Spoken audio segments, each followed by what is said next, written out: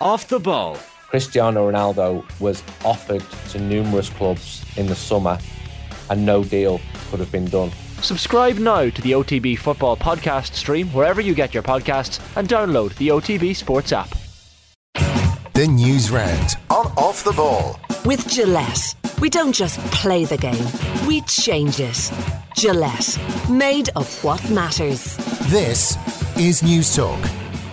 All right, you're welcome along. It is Thursdays Off the Ball. Nathan with you until 10 o'clock. We've got a busy show ahead. There's a lot of live sport on this evening. Shamrock Rovers 3-0 down against Molde in their Europa Conference League game. There's an hour gone in that one. And Manchester United 1-1 in their Europa League game away at Nicosia. We'll keep an eye on them throughout the evening. And we'll keep an eye on Scotland against Austria in the World Cup playoff. The Republic of Ireland will find out their playoff opponents tonight. And Sue Ronan's going to join us on the football show to chat about that. John Giles coming away at 7:30. He's going to be talking about the Manchester derby, obviously the brilliance of Manchester City, but also what he feels were some bizarre comments from Eric Ten Hag post-match. So that coming away at 7:30. Formula 1 at 8 o'clock. And we'll also check in with Rafa Honigstein on the football show. Jude Bellingham, a wonder goal last night. He's going to be a big part of England's bid to win the World Cup. So we'll talk about the rise of Bellingham and where he may end up next. So all that on the way. 53106 is the text number. At Off the Ball if you want to get in touch with us on Twitter or on social media. Richie McCormick's with us. Good evening, Richie. Nathan, how are you? I'm alright. Joe Malloy, good evening. Evening, gents. I say it's a good evening. I gotta be honest. I don't know if I'm in the mood for this tonight, lads. I'm just a little bit broken today. A little bit broken by sport. Has there been a worse week for sport?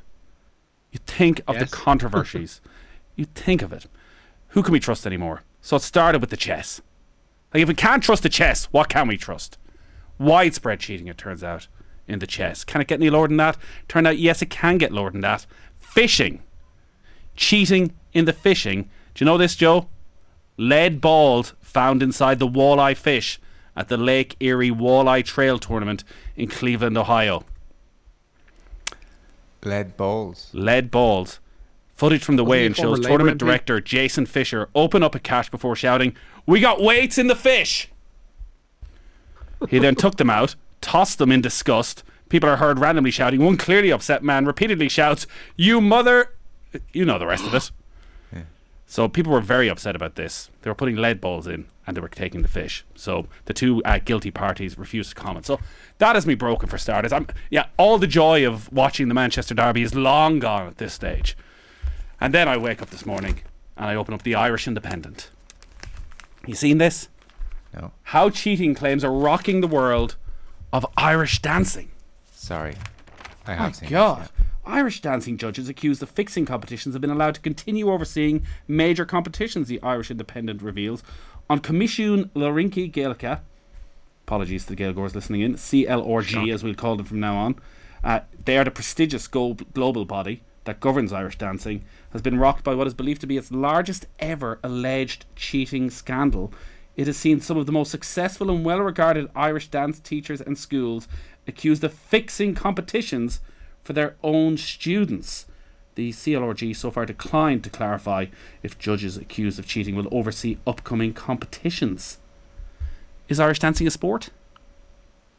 Oh yeah, I think so. It's athletic for sure anyway, yeah. Will O'Callaghan claims that it's part of the GAA and that his local club are county champions or Leinster champions. Is it part of the GAA? Like, do we need to get Larry McCarthy involved in this? That rings a bell. Yeah, you can ask Larry about it, yeah. Wow. This is pretty serious. The money people spend on Irish dancing is insane. One woman is talking here about going to England and that there was a social night the night before and they were a bit surprised because they're one of the smaller Irish dancing clubs. Is that the word? And that the judges and a lot of the head teachers, a lot of other clubs were socialising together and they're a bit surprised by this, and then their small little club didn't win any of the prizes. So they spent 15 grand this year on Irish dancing between the lessons and the travelling. This is serious business. Presumably these are children being cheated. I assume so. Like, what age do you... Well, no, sure, Riverdance, they're all adults, aren't they? So I presume you keep competing to a reasonable age? Or then do you just turn professional? No, looking at the allegations involved. Yeah, looking at the allegations involved, I think there's adults there too. Okay. I might be wrong, because some of them are a bit 18s, let's just say. Well, look, this is what sport does, fellas. This has been covered throughout the day, Joe, and all I'm hearing is omerta, that nobody is talking.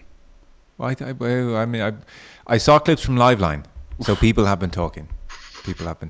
Wow. What is sport, Nathan, if not just the full spectrum of human behaviour? So cheating. Is there a sport where cheating doesn't happen? Could you care to name a sport where there's not cheating? Well, at least in golf, Joe, cheat. Oh, no. We call them out straight away. Golf. Your reputation is everything. Well, we spent a good 15 minutes today on the podcast talking about bandits, even just at grassroots level. See, it's banditry. It's not cheating. Nurse their handicap. That is cheating. If you're nursing your handicap so you can therefore play off a false handicap in a big tournament, that is absolutely cheating. That's lead balls in the fish, which by the way is ingenious. But that's exactly cheating. And then all the other kind of cheating we don't see because it's so easy to cheat in golf. It's the easiest sport, probably the easiest sport in the world to cheat in. Well, especially because the rules are so strict. So even putting your club down behind the ball and improving your lie is cheating. Yeah. And people do that all the time. And look, I'd say occasionally we've played with that person who, does tend to find their ball in the trees, amazingly. More often than not, There's all sorts of nefarious business going on. So look, am I surprised it's in fishing, chess, Irish dancing, none considered? No, I'm not, Nathan. Sounds like the lesser covered sports have got together at the lesser covered sports convention in Carrick-on-Shore and decided to make a splash. That if they all went down the cheating route, we'd finally start talking about fishing and chess and Irish dancing on these sort of shows. Richie, were you an Irish dancer? I wasn't. There was briefly shandos dancing amongst the lads as part of their kind of school activities when they started off in the first couple of years. So it's ingrained, I think, in some of the schools that they'll do it, but not to a competitive level, it has to be said now. Although I'm fairly sure if I tried it, I'd be great. I've no doubt about it. Joe, I could see Irish, it, Joe. Bit of Irish dancing. No. I used to go to the feshes for speech and drama. Yeah, speech and drama was in my... I'm wondering now, was this sort of thing going on there? Because I could speak good back then. I could speak real good. Did I win, a couple of silver medals here and there? What's the incentive for the judges? So with the Irish dancing, we're hearing friendships. We're done brown envelopes here. I don't want to make allegations here on the airways. So we obviously need to be careful. Yeah. There's obviously, a benefit for the judges. It does seem that because maybe it's I don't want to say it's smallish community that people are leaning on their friends who have progressed to be judges who they may have grown up with. A lot of the texts they've uncovered are, I need this, any chance to do me a favour, because the more successful you are, the more your school can charge to get students in. Okay.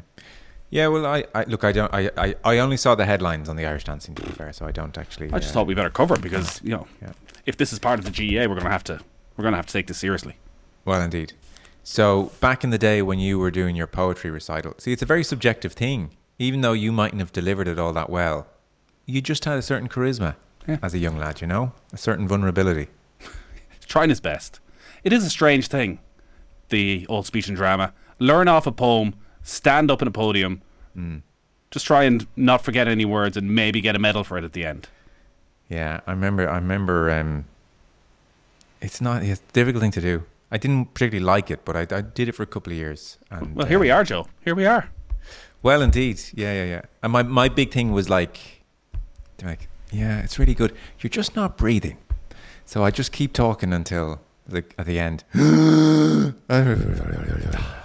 Minus 5 points. I used to watch the fishing on Sky Sports. Those poor lads would be capsizing in their boats if they could see what was happening today.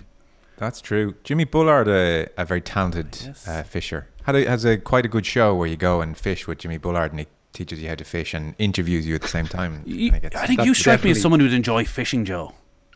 Yeah, I can definitely see the appeal. Yeah, no, I can't at all. But I can imagine you just taking a bit of time out, nobody else around, on the Moy, down in Ballina, down the homeland. Great salmon on the Moy. Yeah, exactly. Flask, yeah. Then Kenny Cunningham comes along. You're like, oh God. Scaring the fish away. You got the IQ for this, Joe? Just shut up. Some of the Irish dancing. Is that a bass, Joe? He's got a bass. Some of the Irish dancing allegations include illegal arm movement during competition. It is flatly denied, though. Oh my Says Mike. An illegal arm movement. Did we ever think get to the the beauty bottom of of Magnus Magnusson and the internal vibrating buzzers in the chess? Sorry, I keep needing to read up on that. Who was like? Is this like Who Wants to Be a Millionaire? Like a cough? Who was controlling the buzzers? Was he getting kind of Morse code through the buzzers, or what was going on there? Magnus Magnusson's the guy who presented Mastermind. Magnus Carlsen is the guy involved. That's what I'm talking about. Give us the chess thing. Did we ever figure out the methodology there besides the... Well, there seems to be a few different cheating allegations because the guy at the centre of it at the moment, he says it was when he was before he turned professional and he was a kid and he was just trying things out, and ever since he turned pro, none of this sort of stuff is happening. So I think we keep threatening to do an in-depth piece on this. So No, I know. But we just all hoped it'd move on and we wouldn't have to actually do it. But maybe the time is coming that we might have to do this at some stage. 53106 is the text number if you want to get in touch. There's a lot going on at the moment. So Shamrock Rovers 3-0 down against Molde. I saw the Rovers team and not surprised to see the scoreline, Richie. Rested an awful lot of their first choice players. I assume because they're playing Shells in the league on Sunday and they're having to focus on that. Like if you were very cynical, you say they're putting out a couple of young lads because it gives them a platform to show Europe what they're about and increase their value. Yeah, I think Justin Ferzai, though, as he's 17, obviously, and is playing in midfield this evening for Rovers. He's played European football already for them this season. I think that they've probably decided that qualifying from this group may be beyond them and that it's probably best to focus on league matters. So you had Aidomo Umaku starting up front tonight, and a couple of changes, 5 changes I think it was in all, from the team that beat Sligo at the weekend. They are 3-0 down away to Molde in that Group F Conference League game. There is 17 minutes to go in that one. The other game in that group kicks off at 8 and sees Ghent at home to your Gordons. There was also a 5:45 start in Brussels where it's Anderlecht 0, West Ham 0. So it remains there with 17 minutes to go. Elsewhere in that group, Silkeborg are flying. They're 5-0 up at home to FCSB, the artists formerly known as Steaua Bucharest. And Hearts have glamorous visitors to Tynecastle tonight. Fiorentina, their opponents in Group A from 8. It looked a bit sticky for Manchester United in Group E of the Europa League up until a few moments ago. They brought on Anthony Martial and Marcus Rashford, and both of them scored to make it 2-1 to United away to Neil Lennon's Ammonia Nicosia. Elsewhere in that group, Real Sociedad are 2-0 up away to Sheriff. David Silva scored the first of those. There's an 8 o'clock start at the Emirates where Arsenal take on the Norwegian champions Bodo Glimt. And in Group A's other game at the moment, PSV also in the ascendancy. They are 5-0 up away to FC Zurich. And Irish Eyes will be trained on Hampden this evening where Scotland face Austria in their Women's World Cup playoff. The Republic of Ireland, of course, play the winners of that match away from home on Tuesday night, and kick-off to that one is at 25-8. So we have Sue Ronan coming up on the football show. She'll be watching that game and letting us know what Ireland can expect on Tuesday night, depending on who comes through. Don't know if you've been following this, Joe. There was a couple of articles over the last few days on how much of a mess these playoffs are and how UEFA have sort of just wiped their hands of it and said nothing to do with us. You can have these games whenever you want on Tuesday. It doesn't matter what it's clashing with. It doesn't matter if they can be on TV or not. It means that RTE are in a difficult position in terms of television coverage. They have to show Champions League. If it's in Scotland, it's going to be in Hampden on Tuesday night at the same time as Celtic are playing in the Champions League in Glasgow on Tuesday night. And RTE are required contractually to show the Champions League. The very fact that you've 4-day turnaround even to prepare for the game, for like this is Ireland's biggest ever game, for family members, for supporters to try and organise a trip, there's so many good strides being made around the women's game, and then you have the governing body treating it like this. Vera Pauw was complaining about it over the weekend and making similar points, and even adding that the better side, so in this case the Republic of Ireland and the other teams who had managed to skip this initial round, were being punished for that, away from home, not knowing who their opponents would be, obviously, or where their destination was until very late on. And as you said, family members and the broadcasting situation I hadn't really considered, but it's very, very tricky on several fronts. And it does appear, and who knows why these things are done this way, but it does so often just appear with the women's game like it's a lack of consideration generally, and a sense that we can get away with a lack of consideration, because none of that really adds up as being the best way to do the logistics of what are the most important games of the year for all of these players. and UEFA, who are generally sticklers for every type of protocol as well, right in the centre of this. Just on the football tonight then, Yeah. I would be interested to hear from Stephen Bradley after the game, because it's such a shame if Shamrock Rovers are having to put that focus on the game against Shelbourne, that, you know, Jack Byrne isn't playing in a game of this magnitude. Like, in a way, you're trying to win the league to get back into this position again, but you're in this position now and you can't make the most of it when you're there, if that makes sense. Yeah, and by all accounts, I don't know if you've seen much of it, Richie, but by all accounts, I mean, scoreline does not do a disservice to how poor Rovers have been on the night either. Yeah, they kind of do. They deserve to be where they are tonight. Malda have just been the better side pretty much from the first minute. I think they scored after 10 and have been in control more or less since then. So Rovers are where they are really tonight. I'd love to know what players honestly think in a situation like this. Like Rory Gaffney, I'd be very surprised if he's not in the mix to be Footballer of the Year in Ireland and hasn't started any of the 3 European games, not starting tonight. Like Jack Byrne, what an opportunity to go and show what you're about. This game been televised. I'm watching it here on BT Sport. It's live on TV in Ireland. And yes, it's for the greater good of the club, potentially, of you have to go and make sure you win that league title again. But like, this is what you spent 12 months working for, and then you got to sit on the bench and watch it. Yeah. When is the next game, Nathan? They're playing Shells on Sunday, and then they've got the return game against Mulda next Thursday night. So it is a relentless fixture list. Yeah, it's difficult. I mean, I dare say, though, the players might fancy giving it a go. You know, like sometimes we do see players get into a rhythm of playing 2 games a week like this, and like a month and a half ago, this was being celebrated right across Irish sport as, you know, the start of Irish teams routinely being in Europe, and this is the pinnacle for the players. And I would tend to agree with you. What's the point in not having a bit more of a go?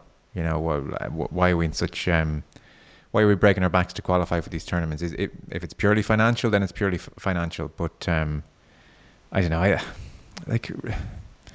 I'd be surprised if it's beyond a lot of these players to play on Sunday and play to a very good level as well. I don't know. Has Bradley been pushed on that, or is it just fairly been straight bat? This is the way we're doing it. I suspect he will be after this, considering how dominant Molde have been. Like, you know, Rovers haven't given themselves a fighter's chance at all in this. So 3-0 at 12 minutes to go. The other one is Manchester United come from behind to leave Omonia Nicosia 2-1. This, by the way, isn't the Thursday night Manchester United team. They made 3 changes from the derby, and the players they brought in were Cristiano Ronaldo, Casemiro, and Victor Lindelof for the injured Rafa Varane. So Eric Ten Hag really was starting to be feeling a bit of pressure, I think, if they hadn't turned this around. Don't know if you see much of it, Richie. I haven't, no, but I guess it tells a tale that it took them 2 substitutions in the second half to get back into the game. Those being Rashford and Martial coming on, and that Cristiano Ronaldo up front on his own was pretty ineffectual. I know John Giles made the point of saying that Bruno Fernandes hasn't necessarily been at the races again this season. I think that was very much the case during the first half this evening too. He placed a ball on Ronaldo. I was just looking at the Martial goal there. The run he makes is kind of critical to that actually being converted. So it's not been all on him, but they're just in such a sticky place at the moment, United, that they need momentum more than anything else. And you saw what those couple of wins did for them in terms of getting confidence up, and they've been knocked right back to square one. Even if they come away with a 1-goal, 2-goal victory in Nicosia, it's still a Cypriot side away from home. United, with the team that they put out tonight, should be able to put them away handily, and they're not doing it. And I don't know what the reasons are for that yet. I don't know if he's found his proper starting team, his proper style of play, as Eric Ten Hag, but it ain't working at the moment. The reasons is that the little run they went on was completely false. They were against a Liverpool team struggling badly. They didn't deserve really to beat Arsenal on the balance and play. They sucker punched them on the counter-attack. That's fine. That's going to happen occasionally. But really, not much of that team has been sorted out. Jadon Sancho has had glimpses, but it's still only glimpses. Anthony has scored a couple of goals, and they've been very good goals. But he doesn't seem, much like Sancho, he doesn't seem to have lightning pace. They still have a problem in central midfield, Eriksen, and we'll see how Casemiro gets on. And then up front, Rashford had those couple of moments, but they're still moments thus far. Ronaldo is where he is, and they're waiting on Martial to show this much improved form from over the summer. But I think you throw all that together, and now with Varane injured and unsettled back 4 again, there's not a single line in the Manchester United team that anybody could be confident about. So think this was a nice brief little run when they beat Liverpool and beat Arsenal, but it's, that team that were hockeyed by Brentford has not gone away either. Yeah, the inconsistency will remain. Connacht, Munster tomorrow night. Richie, teams are in. Yeah, should mention West Ham have just gone 1-0 up away to Anderlecht. Gianluca Scamacca, another substitute, scoring this evening, this time for the Hammers. But as you mentioned there, Jack Carty is going to make his first appearance of the season for Connacht tomorrow night. He's been named to start at out half for their Interpro derby with Munster at the Sports Ground. David Hawkshaw switches to inside centre with Byron Ralston outside him. Conor Fitzgerald replaces Oren McNulty at full back, and Gavin Thornbury returns to the second row. And there's a first start for the New Zealand-born Seamus Hurley-Langton. That on the blind side. For Munster, first starts of the campaign for Joey Carbery, Conor Murray and Gavin Coombs. Carbery will start though at full back in place of Mike Haley. Ben Healy continues at 10. The other change sees Jean Klein return from a head injury to replace Finian Wycherley. Tomorrow night's game sees Connacht christen their new 4G pitch, and some have questioned that the province replacing what had been considered something of a levelling feature at the Sports Ground. Finlay Beelum says the new surface will positively affect Connacht.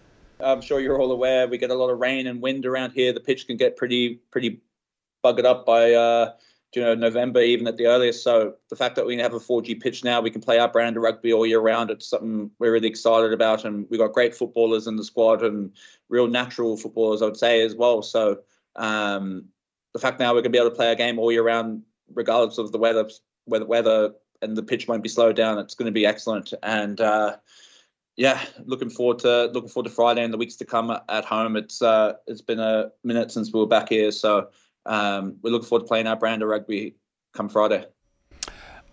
I was definitely guilty, and I think I said it, of feeling the URC at times, Joe, felt like a lot of glorified friendlies with so many players missing the matches. But listening to some of the punditry over the last week, you really get a sense that the addition of the South African teams, not just to this, but to the European Cup in the future as well, means that even this early in the season, these are huge games, particularly with Connacht having lost their 3 matches and Munster struggling in their fixture list straight after this, where they both have to play Leinster over the next couple of weeks.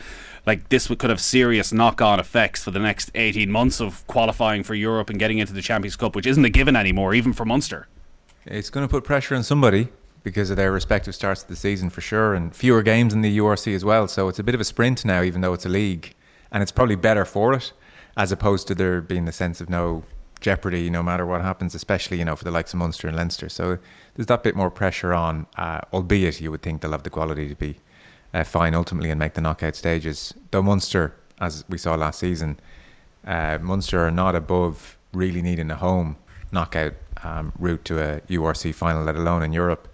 Tomorrow should be good. I mean, Joey Carbery starting at full-back, that really catches the eye. I don't think that's insignificant. And several have said, well, that's his best position, even though obviously from an Irish point of view he's been really they've certainly hoped he's the number 10 to take over from Sexton, and there's been varying degrees of success there. But at 15 he's had some very good performances from Leinster, and then it was he's going to Munster and he's going as a number 10 and he's going to get minutes at number 10, and of course best laid plans and all that. So it's really catches the eye that they're going with Healy, and like if Carbery plays great at 15, who knows what that means a year out for a World Cup. And then Connacht, it's kind of what Finlay Beelum there says there is very true. I mean, it's amazing in the post Pat Lam era, Connacht now very genuinely have gone from being a club who wanted all the wind and all the rain and the heaviest pitch that we could throw at the opposition, to being a ball playing, or certainly aspiring to be a ball playing team who really want a 4G pitch and don't want any kind of leveller. So it's amazing how that club has almost transformed its identity in 6 years. I know things aren't going great now, but like a totally different philosophy. Usual issue in football that drives me absolutely mad. The whole achievement to qualify is undermined by not trying once you get there. Yeah. It's worse when it's teams like Leicester or Wolves throwing games in Europe to focus on finishing 11th in the Premier League.